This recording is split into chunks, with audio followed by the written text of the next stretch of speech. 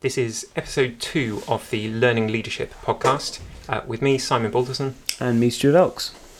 In episode 1, if you heard it, we used the US Marine Corps rating tool, or evaluation tool, to look at what might constitute the eminently qualified teacher. And we covered some really interesting stuff there, I think. There was a really big focus on teamwork and the individual contribution to the team being really highly valued. And we thought about how some of that stuff could relate to education. And we covered a few things from our own backgrounds. I thought the idea of a hot debrief was really, really interesting from Stuart's military experience. And that idea of as soon as something has happened, as something has gone wrong or a project is complete or whatever it is, immediately sitting around a table and talking it through. And then maybe with a bit of reflection time, coming up with a plan for improvement, I thought was fascinating. Yeah, absolutely, and it's definitely something I've taken with me actually into the things I'm doing here at school. It's a really useful tool, I think. I like that sort of healthy environment, and just air it all, get it out there. Reflective practice. Yeah, certainly from running IT teams, there are those sort of big occasions when the server crashes or the phones go down, and suddenly you've got people, running into the office. It's a sort of high pressure environment, and being able to immediately reflect on what went wrong and then come up with a plan for how you're going to make sure that doesn't happen next time is just really good practice, I think. So that's interesting stuff. Cool. So today we are going to look at personality testing in one form or another, or personality profiling, and how you could use that, how businesses use that, and how perhaps schools could use that to build highly effective leadership teams. So we've got a few bits and pieces to look at, and in particular, Stuart and I have both taken a personality test. We haven't looked at each other's results yet, so it's going to be interesting to see how we compare. But you are probably familiar if you're in business or you've seen how business run these things with tests like Myers-Briggs and personality profiling like that, or in particular the Belbin sort of set of descriptors is really, really popular amongst leadership teams. I think Belbin originally wrote that paper in 1981. It's quite a venerable, paper describing the different personality types which could go into making up a team, and how having a blend of those things is going to lead to a more effective leadership team. And so I think a lot of people are probably familiar with terms like completer finisher and things like that, which come straight from Belbin. And so having somebody in your team who is going to make sure that stuff gets done is critical. I think you also need those other people, the sort of really creative types coming up with all the ideas. But to be really effective, you've got to get it done. And therefore, the mix of people who are doing and people who are, thinking and visionary is what's really key, I think, for an effective leadership team. Yeah, absolutely. It's really interesting having a look at that. So to sit alongside that is to have the leader to coordinate it all and make sure that you've got your creativity, you've got your doers, and you've got your sort of, whether it's adding meat to the bones, sort of finding more resources, investigating more sort of data analysis, things like that, and they've all got to be team players. So that social aspect is hugely important as well. Yeah, and it's the role of the leader or whoever's chairing the meeting, I suppose, to make sure that everybody has a voice, that those different personality types get to express their particular view in order to come up with the best collaborative decision. It's a cabinet government, I suppose. Yeah, and ultimately, the interesting thing is about leadership, but you ultimately do need someone there to sort of coordinate it, bring it to okay. So what are we going to do about that? Whether it's getting people to action the points, or just keep the meeting moving, not letting it sort of procrastinate, but also to keep it concise and this is what we're going to do. Let's move on, and keep it on point, as it were. So I did an MBA in educational leadership at the Institute of Education recently, and one of the lecturers there, Max Coates, has a book called The Constant Leader, Maintaining Personal Effectiveness in a Climate of Accelerating Educational Change, which has some really interesting bits. We'll put a link to it on the website, learningleadership.net. But in particular, chapter 9 of that book is about this particularly, about leadership teams, about their profiles, and how you can achieve the best balance. And so he says in his book that to achieve the best balance, there should be one coordinator or shaper, not both, for leader, a plant to stimulate ideas, a monitor stroke evaluator to maintain honesty and clarity, one or more implementer, teamworker, resource investigator, or completer finisher to make things happen. And so that's exactly what we were just talking about, I suppose, wasn't it? In having somebody who's going to hold people to account and not allow meetings just to become places for sharing interesting, great ideas, which is brilliant, but then they've got to actually turn into action. Yeah, really, really important. And I think, as a general rule, meetings are very good for airing stuff and seeing the creativity in all the people that have arrived, and that's where the sounding boards, fire up other ideas, and you think of things you might not have thought of in the past. And then it's just doing something with that information, isn't it, and making sure that that is then actioned upon. And there's some, by the next meeting in a fortnight or whatever, then there's clear direction for everybody to go away from the meeting and get on with something. Yep. That's really I suppose what's quite interesting is how a leader constitutes their team, particularly in a school environment. And I suppose we all start as teachers. We do our NQT. We spend some time learning to be a good teacher, and how you then pick leaders from your cohort of teachers is quite interesting. It's a very, very different role, isn't it? So quite often I think people will be promoted to the role of head of department or head of faculty or even higher through being a really good teacher, which is great and a really, really valuable skill, but isn't necessarily mapped to being a good leader. Yeah, and we're all up against it with time. Personality tests aren't done generally in schools, and a head teacher sort of is making a decision on what they see in the classroom, what they're like as a person. There are a number of reasons, aren't there? Sometimes people are promoted through just time in the job, or through the need for that position to be filled, and whatever really. And it's I suppose it's having that reflective period. And if as a head you're in a position where you have to appoint somebody without as rigorous a process as you would like, maybe putting a 12-month sort of period of sort of see where they're at the end of that, and then either open up the position again or say, it's a sort of rolling contract, or I don't know. That's where there's lots of ways to do it. I suppose in business, personality profiling or psychometric testing can be quite common in certain sectors. I don't think it really is at all in the education sector. And I'm not really sure what the legality is around personality testing as part of the interview process. But I think perhaps knowing the constitution of your team has got to be really valuable, hasn't it? And equally, as an individual, knowing your own makeup, what your strengths and weaknesses are, has got to be hugely valuable in making progress. Yeah, and I think it's something just overlooked a lot of the time, and not really, like you say, because it's not common in schools, if present at all. And you only know so much about an individual, certainly after an interview day, or you get an idea, and then after a few weeks of them in the job, you sort of think you get to know them. But it's such a big picture, isn't it? And you want the best possible appointment as possible.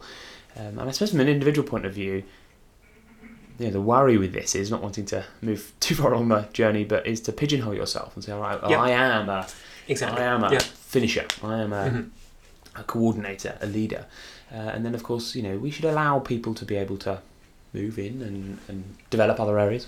I think what's interesting is, we've both taken this personality test, and we've probably both got bits that we're slightly interested by. and the question really is, well, we've taken this test, we've got a result. What can be done now to change that result? And so if you come particularly low or high on one scale, can you move the dial, and what do you need to do that? So that's quite interesting. Another sort of type of test, we've talked about Myers-Briggs and Belbin in particular as being in quite common use. There is one called motivational mapping, which Max Coates talked about in his book. And I used that as part of one of my MBA research projects on a particular school and their team. It involved a really simple sort of grid ranking of those descriptors that they use. I mean, it's very, very similar to Belbin, but just slightly nuanced, I suppose, to try and categorise each member of a particular team. and therefore to try and rank the effectiveness of that team.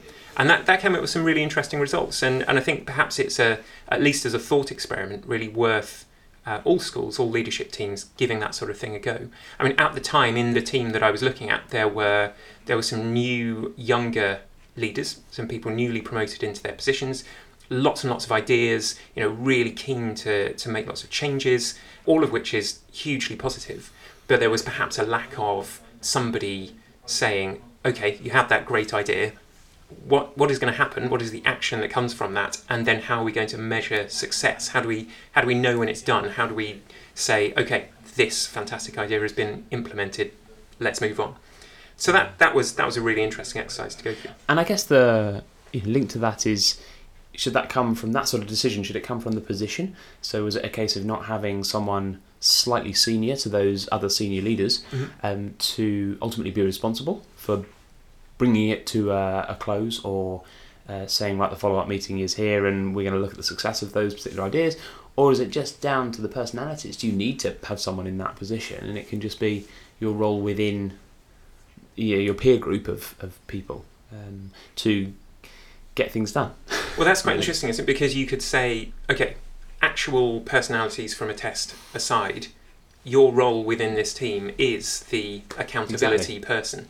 Yeah, I wonder how effective that would be to essentially assign that role to somebody and say, your job in every discussion is to say, hang on a second, what are we actually going to do about this, and when will we know it's done? I think that's a really interesting idea. Yeah, and I think that's quite a popular thing, that I think that I can see people that being a good role to fulfill in some ways. I think because I know people who get frustrated by the lack of doing, and they're very aware of the things that aren't followed up, and that's a frustration amongst staff. I know it is sometimes. So, okay, so we took a personality test.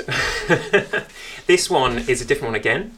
It's sometimes known as Ocean or the Big Five. You answer about 100 questions. You rank yourself according to about 100 or so phrases. There are lots of different versions of this out there. We took the test at understandmyself.com, and that gives you quite detailed feedback about exactly how it feels your personality compares, given your answers, and it ranks you against a number of different aspects. They are openness, conscientiousness, extroversion, agreeableness, and neuroticism, hence the Ocean acronym. So this is quite interesting, and we've both taken it. We have not conferred before this about exactly how it came out. How did you find it to take it? I found it very simple to take. The layout, the setup, how it phrases, it's very succinct, very short, not even sentences really, sort of statements, very short statements that you can just click on as sort of a scale, isn't there? 1 to 5. Yeah. A sort of completely disagree all the way to fully agree. And neither agree nor disagree in the middle. So it's very simple and very easy to put yourself in that position and sort of think, right, okay, there were a couple where I had to really sort of stop and think, but most of it was straightforward. But yeah, to get my excuses in early, here we go. I think there's, with all of these things, when you use a sort of Likert scale self-assessment ranking of your own impression of yourself, I'd be really interested to know more about the research behind this, of which there is a lot. There's a lot of high-quality, peer-reviewed research behind this particular scale.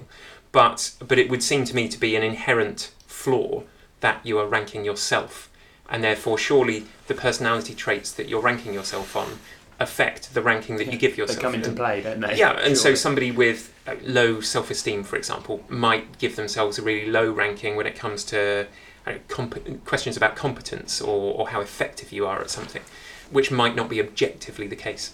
I mean, it does say, doesn't it, at the beginning, there are some caveats, which is make sure you're in the right frame of mind to be sitting the test, even down to if you're hungry, you should go and eat, just to make sure that I suppose you're as objective as possible. Yeah, so I suspect I may have overthought my answers a little bit and wanted to sort of convey that I'm comfortable with chaos, as it were, and that it's sort of wading into chaos and sorting out a situation, but that may have affected slightly some of the answers that have come out. But we'll see. I mean, that's an interesting one, isn't it? Is the sort of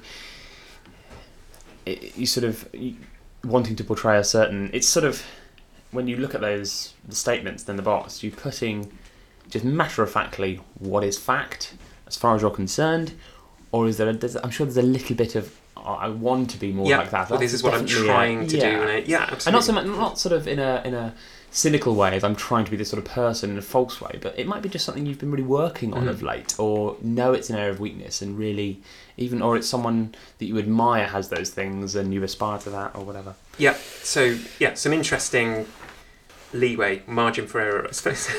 Yeah. Good. Okay, so let's get cracking, because this particular report that it gives you is really quite detailed.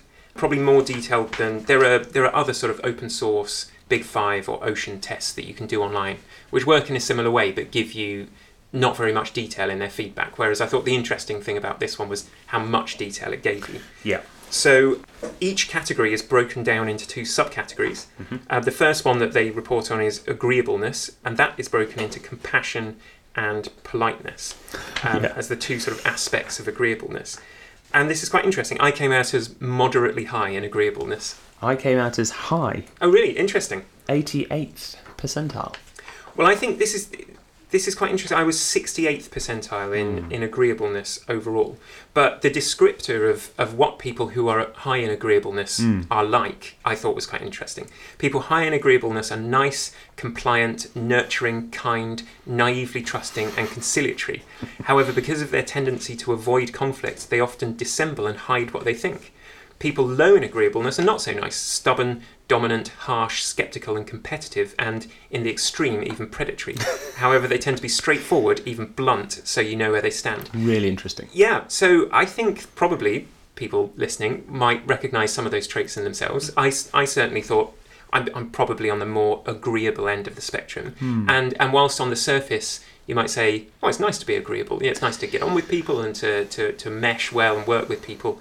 Actually, some of those negatives about a tendency to avoid conflict or being conciliatory or dissembling are perhaps things that make you think, well, I wonder if there are situations where I should be less agreeable and actually for the benefit of the team or the project or the school, actually say what I think, because there is some value there that needs expressing. Yeah, and I like the fact that there's pros and cons to all of this. Like you say, at face value, you look at the word agreeableness and you think, well, surely the higher the better.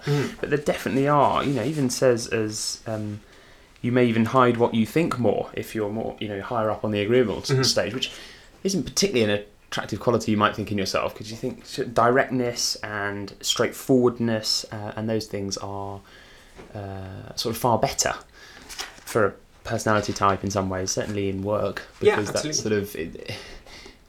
sort of almost related to sort of honesty and those sorts of things. And so it's maybe somewhere closer to the middle, to the 50th percentile might actually be the most effective. I think it's quite interesting that rather than just that broad description of agreeableness, it then breaks it down even more and gives a really detailed sort of summary of what your particular result means. I thought some of the descriptors here were really interesting. Things like moderately agreeable people have to be careful not to be taken advantage of, particularly by disagreeable people, and they might find it difficult to engage in arguments and may even avoid discussions with less agreeable people. They have to work at bargaining for themselves or at negotiating for more recognition or power. They may have somewhat lower salaries and earn less money in consequence. Wow. Yeah, so for mine, it says people with a high degree of agreeableness often believe that competition with its losers and winners is morally wrong. And I just, I'm sort of really at odds with that, really. I'm quite competitive in lots of ways. But, it's there by the by. And it also says that they tend not to be very good at bargaining for themselves. I'm brilliant at bartering, so I'm not too sure of that. But I think what's quite interesting is the interplay between these different measurements. So it says, for example, when it's talking about not being so good at bargaining for themselves, all of that can produce a tendency to resentment and hidden anger, particularly among those who are also high in neuroticism. And therefore, this neuroticism trait is also keeps coming back, doesn't it? and therefore maybe, and we've yet to get to it yet, but maybe you're really low in neuroticism and just an agreeable person who is also good at bartering. Yeah, and that is mentioned, isn't it? The sort of right the way through is, often it's sort of a caveat. Well, this is only the case if sort of thing. Interesting one is it says negotiating often struggles with negotiating for more recognition or power, and I thought when I read that, I thought it's quite a British thing about not blowing your own trumpet, and the sort of stereotypes comes into play a little bit, doesn't it? Yeah, some sort of modesty and not shouting too much. Interesting, yeah. And I found the last sentence of that paragraph quite interesting. This can mean that problems that should be solved in the present can accumulate counterproductively across time. Yeah. And that is definitely something to think about, I think, which is for agreeable people. Yeah. So apparently women are higher in agreeableness than men, which is interesting. So the mean percentile for women in the general population is 61.5, whereas for men it's 38.5. So we are both way over that. I'm not sure what that means for the quality of the podcast, or well, it'll be nice to listen to, perhaps. Yeah. Great. So then the aspects of agreeableness that we looked at were compassion and politeness. How did you fare in compassion? I'm just thinking, actually, I underlined something right at the end of that first sort of feedback from agreeableness. It says, agreeable people, caring as they do for others, are much more likely to enter professions associated with people, such as teaching and nursing, which are dominated by women. Generally. Interesting, yes. So I thought, well, there we are, that sort of rings true with us. Yeah, absolutely. Both in the teaching profession. Take it as a profession, and it would be interesting to find the mean percentile for that. Yeah. So, compassion. High. 88th percentile. Oh, interesting. I was moderately high, 66th. There we are. Both nice round numbers, I suppose. What does it say about me? So, highly empathetic and caring, however, because they are so other-orientated, they may find it difficult to negotiate on their own behalf and may not get what they deserve for their hard work, for example. And this can lead to resentment, as you mentioned before. As we were just talking about. Yeah, really interesting. Now, there's some interesting effect from your political views as well in here, isn't it? It says those who are liberal politically score somewhat higher in compassion than conservatives. Now, I think this is using, obviously that's liberal and conservative with a small L and a small C, and I suspect that the American nature of this, those definitions of liberal and conservative are probably slightly different to how we might interpret them in the UK. But that's interesting. Yeah, and the sort of stereotypes just keep flooding back, doesn't it? And you start to end up boxing yourself as you read this feedback, don't you? And I suppose that's good. It's reflective practice, isn't it? You really are looking in the mirror, and even just here talking about it and discussing it, when was the last time you really sort of just looked at yourself and strengths, weaknesses, and why you find things difficult or uncomfortable or hard to confront? Or I think it's particularly good if you then think, and now what am I going to do about it? Sure. So yeah, I mean, I've sort of been through this with a highlighter and highlighted a few bits and pieces and thought, well, okay, what am I going to do about that now? Yeah. How can I improve in this? And by choosing not to do anything about it says a lot about your personality as well, doesn't it? And I think this is, they say when you come to take this test that it's a sort of once-only test. You shouldn't take it and then immediately take it again because you'll have got a sense of the questions. But I wonder whether perhaps reading it, reflecting, coming up with a plan, and then taking it again after 3 years or something like that might be quite an interesting exercise to see how have things actually changed. Yeah, and what have you done about it? I always remember going on a course, educational course, my NQT year, and I think it's quite common practice now, right at the beginning or at various points throughout, we had to write down on a post-it note something that you would like to action at work in the long run. And then on the back of it, you put your school's address or your home address, and they send it to you in, maybe in a year's time, just to look back and you think, oh, blimey, a bit of a reminder coming through the door. You think, better get on with that. That's it. There we are. So politeness. Yeah. Moderately high for me. For me, high. Okay. So I was at 81st. I was 65th. So we're fairly consistent in our scores, aren't we? And I was 66th in the last one. You were 88. 81st in this one. 61st. Yeah. So moderately polite people tend to be deferential to authority and are generally obedient. Yeah. Says the same for highly polite. Yeah. They're respectful and hate to appear or to be pushy. They are uncomfortable challenging other people. Highly polite people will try diligently to avoid conflict and have a more intense desire than average to steer clear of confrontations or fights. Yeah, it's essentially the same for moderately high, but just with slightly different wording for scale, effectively. But that's fascinating, isn't it? I mean, as somebody with a military background, I suppose there's a pretty concrete structure in the military, yeah. And at the same time, it's all about conflict, isn't it? In one sense, and sort of balance. Yes, it is all about conflict, but at the same time, it's so much about teamwork and getting on and throwing caution to the wind with the odd sort of friction you might have with your team players. The bigger picture is far more important. You've got to get the mission done or whatever. And I did actually think that I don't feel uncomfortable confronting others about certain things and in certain spheres, and that's not even in a sort of rose-tinted way. I just mean, actually, I don't really have a problem with that. But I think maybe overall I avoid uncomfortable situations, maybe. I don't know. I certainly like to sort of fill the void in a room if it's quiet. Maybe that's the class clown in me, I don't know. Yeah, but I'd say this is probably essential for a leader to really think about those now. I mean, you are by necessity going to have hard conversations with people about stuff that makes them and you uncomfortable every now and again. And being comfortable with discomfort is probably going to be a key trait of an effective leader. And learning to frame things in the right way, it all comes into that, doesn't it? And timing of when you confront and bring things to bear. So the style and the nature of how you confront something that's awkward or difficult is going to be really important. But I think avoiding it totally because you'd rather not have the conflict is not going to be a good thing. No, absolutely agree. So conscientiousness. High. Oh, I had low. Oh, wow. This is quite interesting because I think this... Not good that you were low and conscientious. Good that we're different. Good that we've got it. Yeah, there's something to talk about. But this is interesting because I think I know that I have a tendency to do lots of different things and therefore, say yes to lots of things, have lots of things on the go at once, and therefore that can come across as being, either procrastinating or not being focused on a particular task. And I work really, really hard to try and put structures in place in my day and all sorts of other things to try and counterbalance that. So it'll be really interesting to see what the difference is. Yeah. Should we go through the descriptor at the top? Yeah, absolutely. So it says high in conscientiousness, which is the primary dimension of dutiful achievement in the Big Five personality trait scientific model. Conscientiousness is a measure of obligation, attention to detail, hard work, persistence, cleanliness, efficiency, and adherence to rules, standards, and processes. Conscientious people implement their plans and establish and maintain order. Now, those all sound like really, really good things, don't they?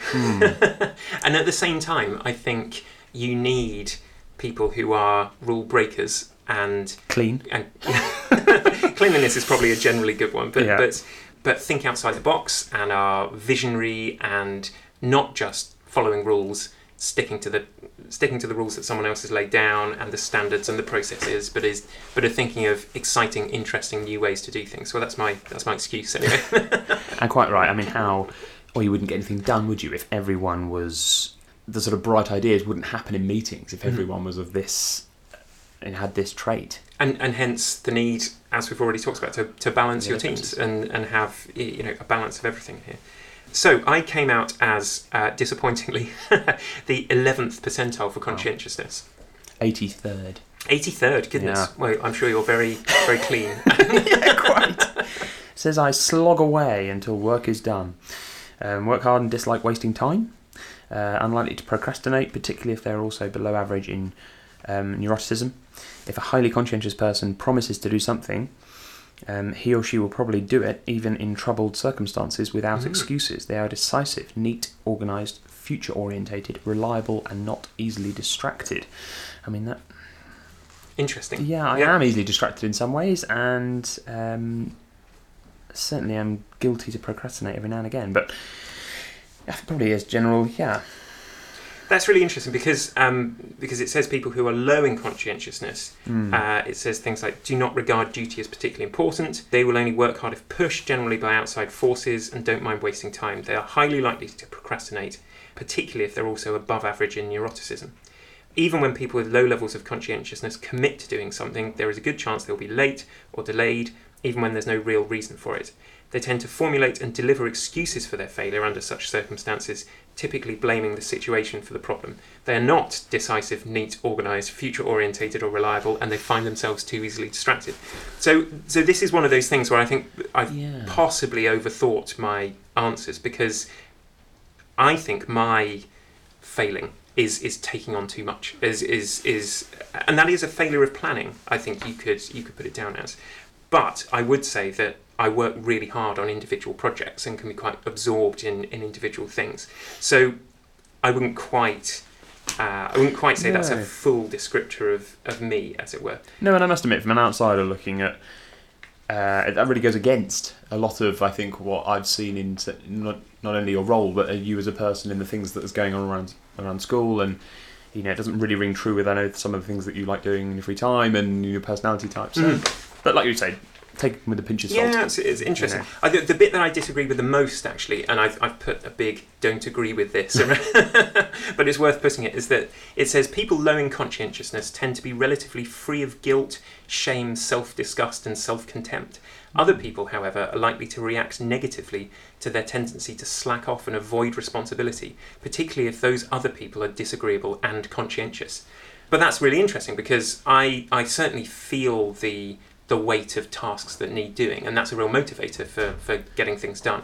So perhaps I ought to shuffle myself slightly up that scale. Yeah. So conscientiousness, I think I underline quite a lot in mine.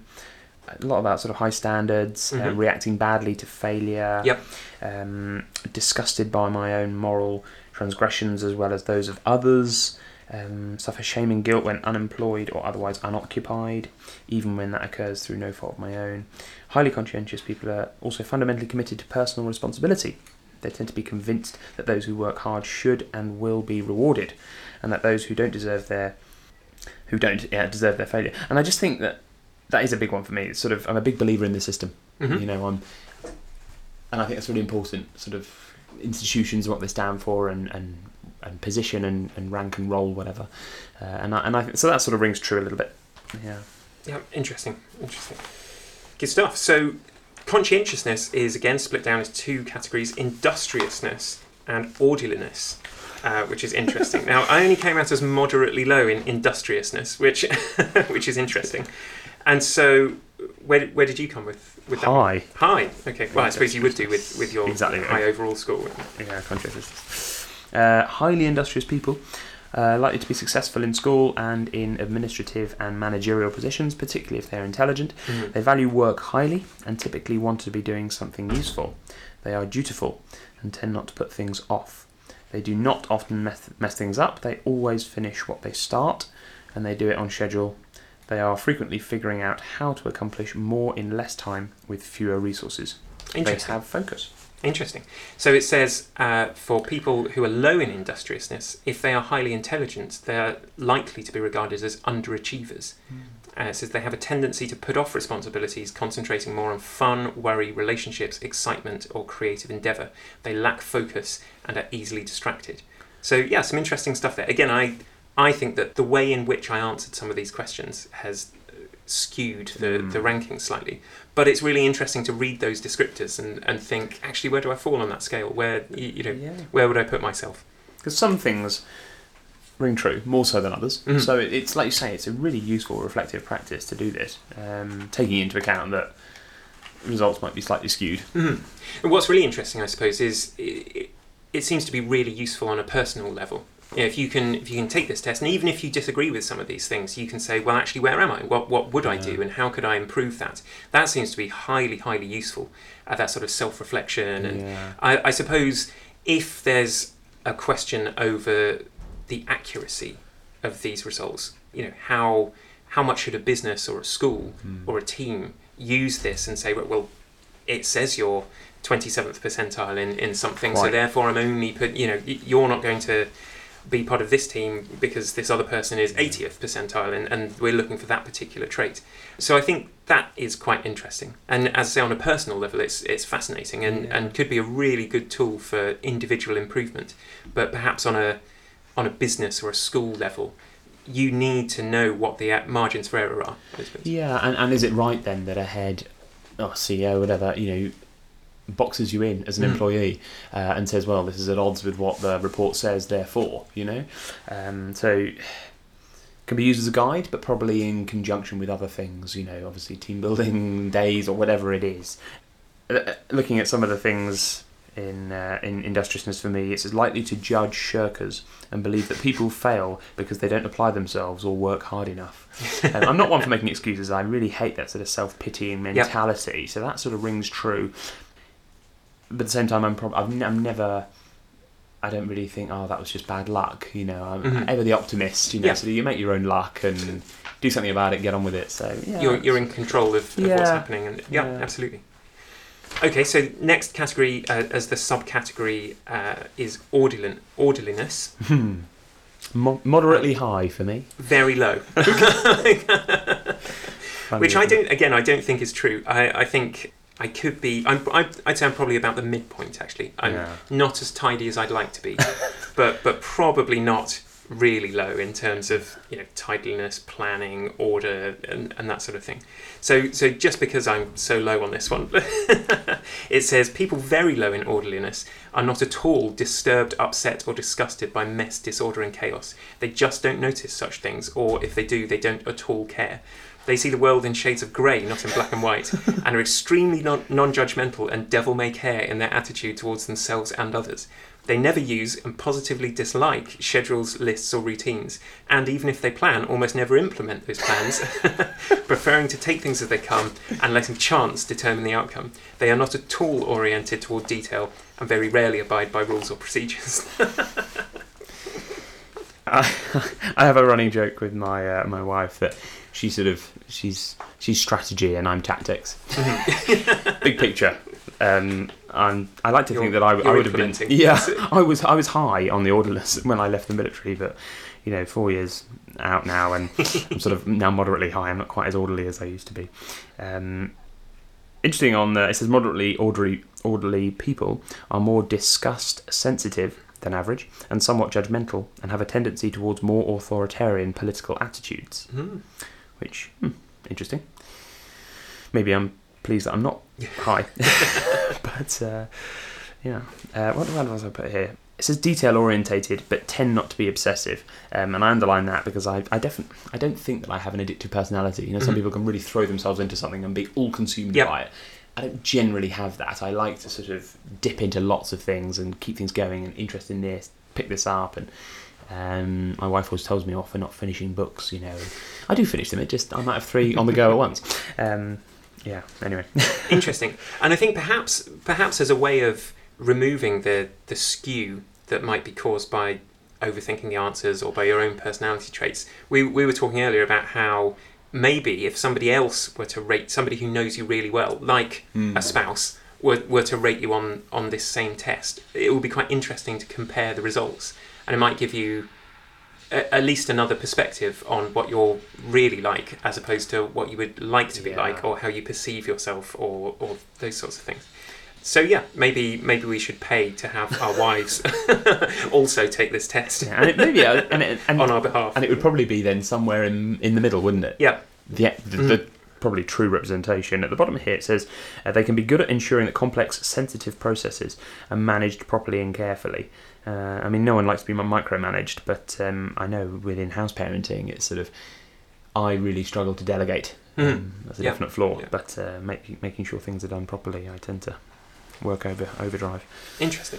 And right at the end, I thought, which sort of seems obvious but is worth saying, I think, it says orderly people are more likely to have items such as event calendars, drawer organisers, laundry baskets, irons and ironing boards in their immediate environment. So they're sort of tools of being organised. Yeah, absolutely. Also says, since women are, on average, more orderly, household disorder will trigger disgust and discomfort in them faster. This may happen with sufficient frequency, so they end up doing a disproportionate share of the work, even though if they waited a bit longer, their less orderly partners, often men, might end up equally troubled and motivated to fix the problem, like DIY. It's funny, isn't it? It's got a sort of dry take on it. But I think it's interesting because I've definitely worked on orderliness, on those sorts of things over the past few years. And it's precisely that sort of to-do lists and systems, time in the calendar for particular tasks, just make you so much more effective.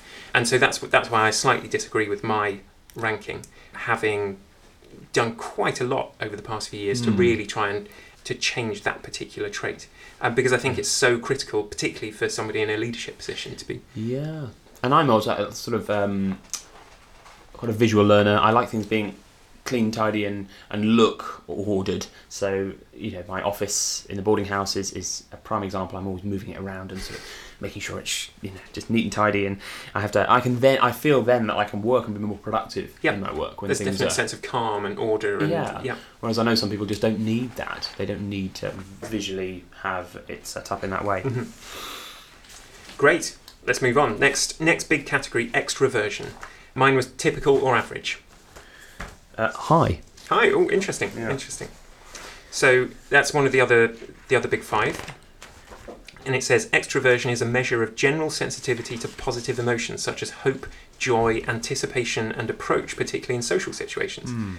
So I was 47th, so almost bang in the middle. Wow. 86th. Okay. Percentile. Yeah, it says warm up quickly to other people, tend to speak first and most often in meetings.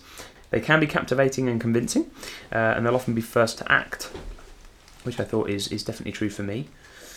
It says people are high on the extroversion sort of scale make enthusiastic employees and are well suited to jobs involving sales, persuasion, working groups and public speaking, particularly, once again, if they are low in neuroticism, and they're not as suited to occupations that require a lot of isolated work, such as computer programming or accounting. Mm-hmm. Interesting. Definitely true for me. Interesting, yes, because being bang in the middle, if effectively this says pretty good at this, but can also do that for all of those things that you've just talked about. It says with average levels of extroversion can fit well into a range of jobs, sociable enough to engage in jobs involving sales, persuasion, working in groups, and public speaking. I mean, I love public speaking; it's one of the things I really, really enjoy doing. But equally, I also have to spend a lot of time, or have had to spend a lot of time programming and sitting in a darkened room, developing systems for stuff. So that's a really interesting balance. Yeah, absolutely. And women are slightly more extroverted than men, apparently. And the mean percentile for women in a general population is 52, and for men it's 48. So there's not much in that, is there? But it's interesting. So that is broken down into enthusiasm and assertiveness. Enthusiasm. High. Oh, low. This is good. I think you seem to be doing better than me on some of these things. Yeah. What does it say about enthusiasm? So high for me. High enthusiasm, which is one aspect of extroversion, puts your score at the 79th percentile for enthusiasm. Individuals are excitable, happy and easy to get to know, talk rapidly about everything, particularly other people. They laugh or giggle much more than average, and they want to be around people. They love parties. They don't keep people at a distance and keep little private. They're positive and optimistic. They warm up quickly, and they like and sometimes crave stimulation, excitement, activity, and fun. Enthusiastic people are gregarious, encouraging, and people-loving, and they're positive about what might happen next. Interesting. So this is one, again, which I don't think I fit completely, because mine is 21st percentile. It says people with low enthusiasm are not excitable. They're much less easy to get to know as they are not chatty or bubbly. And when they do talk, it tends to be about things in which they find particular interest. They laugh much more rarely than others. They prefer solitude. And although they can enjoy themselves around other people, it has to be in small doses. They are much more private people and are not markedly positive or optimistic. They avoid the spotlight and, if creative, may find performing much less desirable and draining. They rarely seek out stimulation, excitement, activity or fun. And then to skip a bit, it says they find it more difficult to generate a felt sense of excitement when offered the opportunity to engage in something that others might find engaging or exciting. So that's really interesting, because I'm not sure I fit that profile at all. Yeah. But having said that, I vastly prefer public speaking to small talk and conversation. So I'm sure I'm not up at your percentage, but it's really interesting to think about, and to think about how useful that is in a leadership position. I mean, it's critical to have people skills, to be able to talk to anybody, to start a conversation with anybody, and to engage with people, to build a relationship with them in order to be more effective in whatever role you're in. Yeah, absolutely. And whether you can be both, or does one sit at odds with the other? That small talk. I know small talk, I suppose, probably comes easier to me than public speaking. I think generally, I think public speaking is such a skill, but I genuinely believe you can get better at it the more you do, the more you practice, and there's so many little things that you can do straight away. And really, small talk it's easy to say, oh, I'm no good at small talk, but actually it's a precursor to more interesting things. You've got to do the basics before you can't just go in and start a conversation about any topic you find particularly interesting. And so it's a key skill, and again, this is an opportunity to reflect on that and do something about it. I think knowing your subject matter is so important there. So with public speaking or small talk, it's a lot more confident if you know inside and out your topic, isn't it? Or you have a passion for it. So assertiveness is the other subcategory. High for me. Moderately high for me. Okay. So 73rd percentile for that one. Highly assertive people are take charge types. They put their own opinions forward strongly, tend to dominate and control social situations. Assertive people can be influential and captivating. They have the communication style that is often associated with leadership. Interesting. Yeah, this is good when they are knowledgeable, competent and able, but not so good when they aren't. Obviously. Assertive people are people of action. They don't generally wait for others to lead the way, and they can be more impulsive than average and can act without thinking. Yeah, very, very similar descriptors, again, obviously, because these are closer, just some slight changes in the terminology they've used. But there's some interesting stuff about leadership in there, isn't it? Yeah. And again, assertiveness is going to be critical in a leadership role, but equally, you've got to take other people's opinions into account as well, haven't you? And sort of very high levels of assertiveness, not backed up by knowledge and experience, is going to be really negative, isn't it? Yeah, selling your idea, or getting people along with you is so important, isn't it? But I think generally it's nice to have sort of indecision is often seen as a weakness, isn't it? Certainly in leadership, and I know in the military it was a real fence sitters are not generally the ones picked for, to get things done. Okay, next big category, neuroticism. I was moderately high. Low. Oh, interesting. I guessed that you might be, and it's really interesting how that would play out with the other traits that we've already talked about.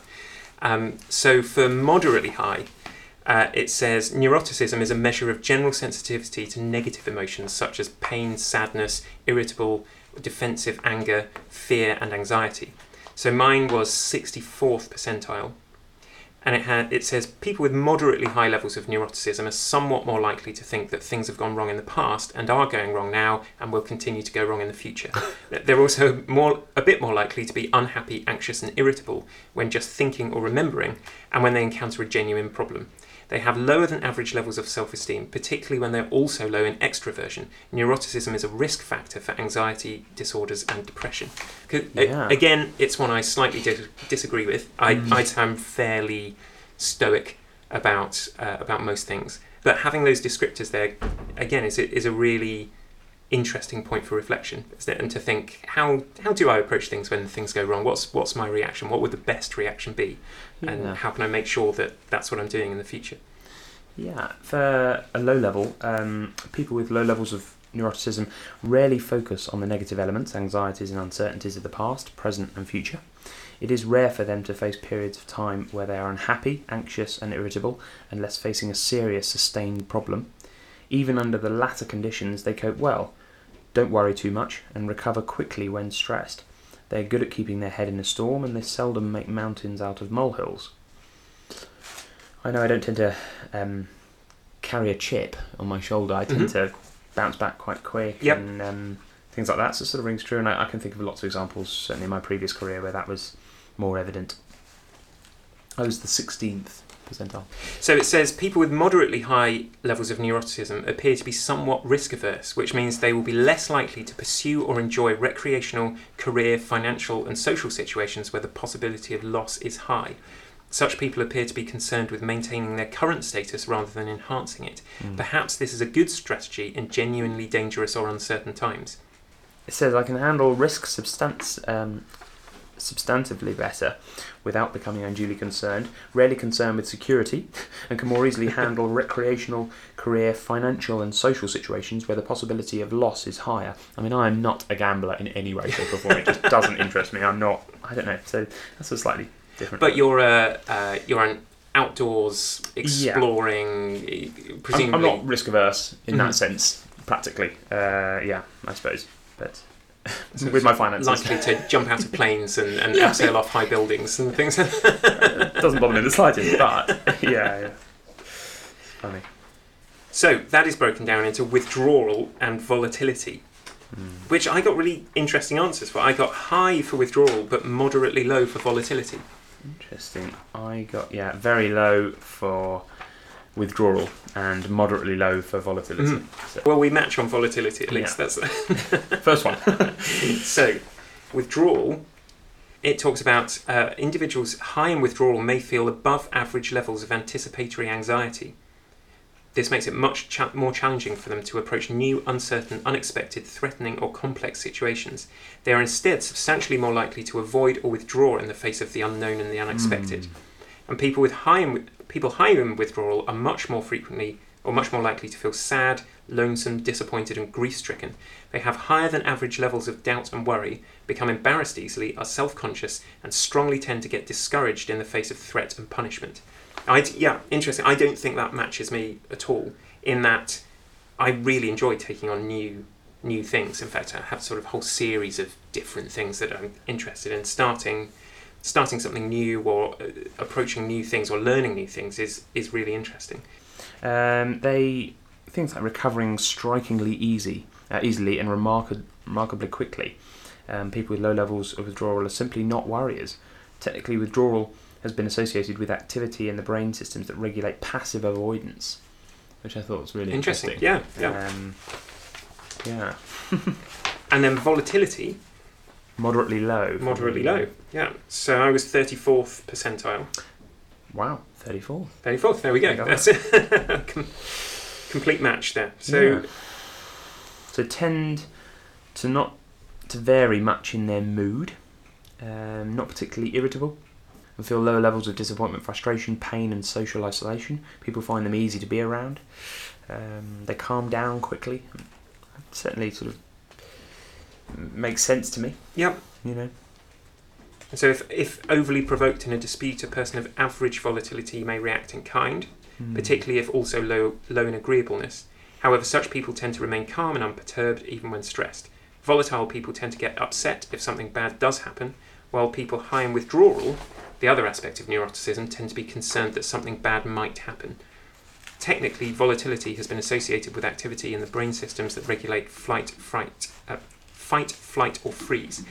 And that seems to be a really critical aspect of leadership, doesn't it? Remaining calm under pressure, still able to take detached, sensible decisions without being sort of caught up in the situation. And to be able to take that step back, objectivity, pragmatism, Okay, this I think is where we're going to differ in these last ones again. Openness to experience. Mine was exceptionally high. Wow. Typical or average? Okay, so I was 98th percentile for this, which is really interesting. It talks about a measure of interest in novelty, art, literature, abstract thinking, philosophy, as well as sensitivity to aesthetic emotions and beauty. And I have a degree in philosophy, so that that explains some of it, I suppose. But nevertheless, I think, as much as I think that the other bits were too low, I think these bits are probably too high for me. But it's interesting to see how you felt yours went. Yeah, and it doesn't really ring true. I mean, I did philosophy at A-level. I find it sort of really interesting and things like that. But I was 41st percentile for me, so quite low down there. But what are the things that I feel ring true to me? We've got, people who are average or typical in openness to experience can adapt reasonably well to situations or occupations that are routinized and predictable. They have little trouble fitting in at the bottom of hierarchies. They can better be better suited than those who are more open to entry-level, repetitive, rote positions because they aren't compelled to think up new ways to do things. They are not uncreative thinkers, but are less commonly known as creative or revolutionary. They rarely shake things up, particularly if they are also agreeable and less assertive. So it says people with exceptionally high levels of openness to experience are almost always characterised by others as extremely smart, creative, exploratory, intelligent and visionary. They're extremely interested in learning and are constantly acquiring new abilities and skills. They're extremely curious and exploratory. They are exceptionally interested in abstract thinking, philosophy and the meaning of belief systems and ideologies. They live for cultural events such as movies, concerts, dance recitals, plays, poetry readings, gallery openings and art shows. They are very likely to enjoy writing or even be driven to write. They enjoy complex abstract ideas and deeply love to confront and solve complex, abstract and multidimensional problems. And there's lots in there that I think perhaps the scale with which it's expressed isn't necessarily accurate. But those things seem to ring true for lots of things that I'm interested in, at least. But what's really interesting is the difference between that and the other rankings and the descriptors of those and how they just don't match at all. No. And so the sort of stuff about being curious and exploratory and acquiring new abilities and skills and doesn't seem to line up with the stuff about some of those other rankings that we've looked at. And so the interplay between those two things I think is quite interesting. It says tend to read an average amount but more mainstream material. These people with a typical or average level have a normal range of interests and a reasonable vocabulary. They can think and learn reasonably quickly. They sometimes find themselves formulating new ideas and are articulate enough to get their thoughts across, particularly if average or above in extroversion. People average in openness now and then see old things in new ways, but are also satisfied with the tried and true. They can solve day-to-day problems well and sometimes seek out a more difficult challenge.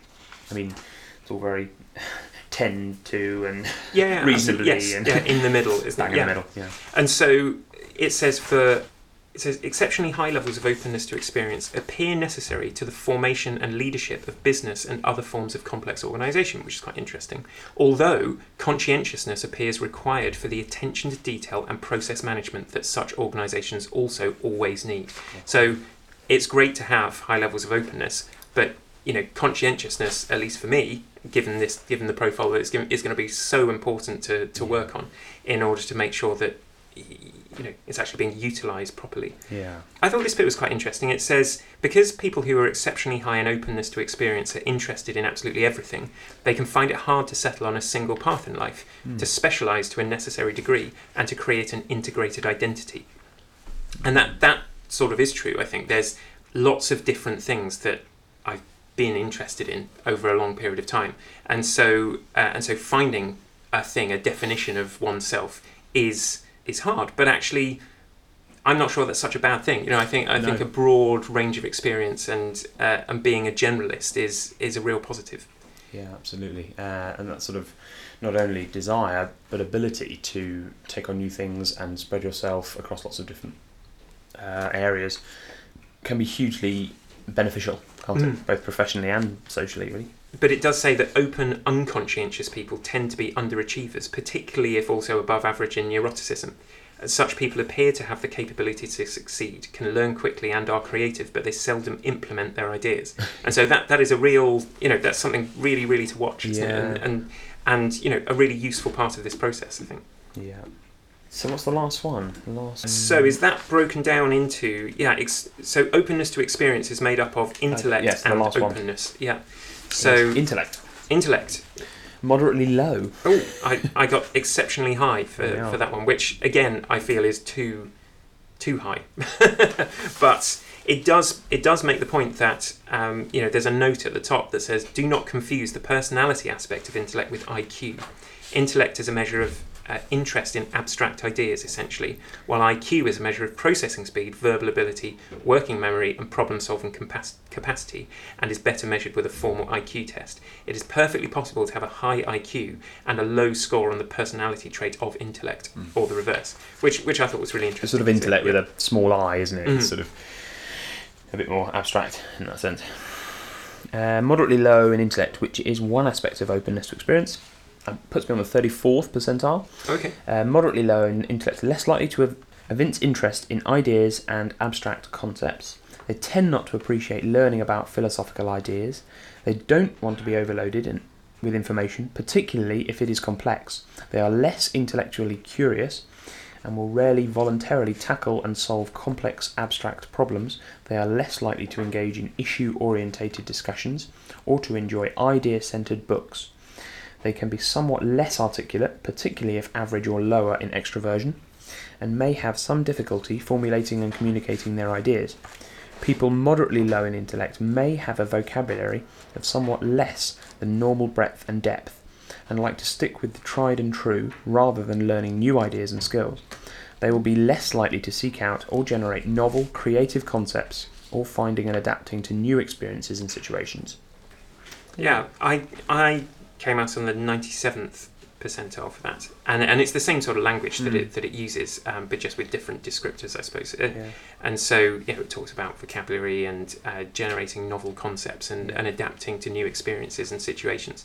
But I think that in a leadership role, probably particularly in schools, actually when you're dealing with constantly changing complex situations the whole time, I mean that's the very nature of the job, isn't it? Is going to be a really key skill. And so I suppose having looked through all of these things, and we're almost at the end of the whole report, thinking about what can be done to improve, and actually whether improve is the right word, in that I think at each end of the scale there are benefits to being higher or lower in these various traits. But I suppose it's to think, well, what would I like to be? How would I like to proceed in the future? And therefore, what can I do to try and change any aspect of this that I'm unhappy with?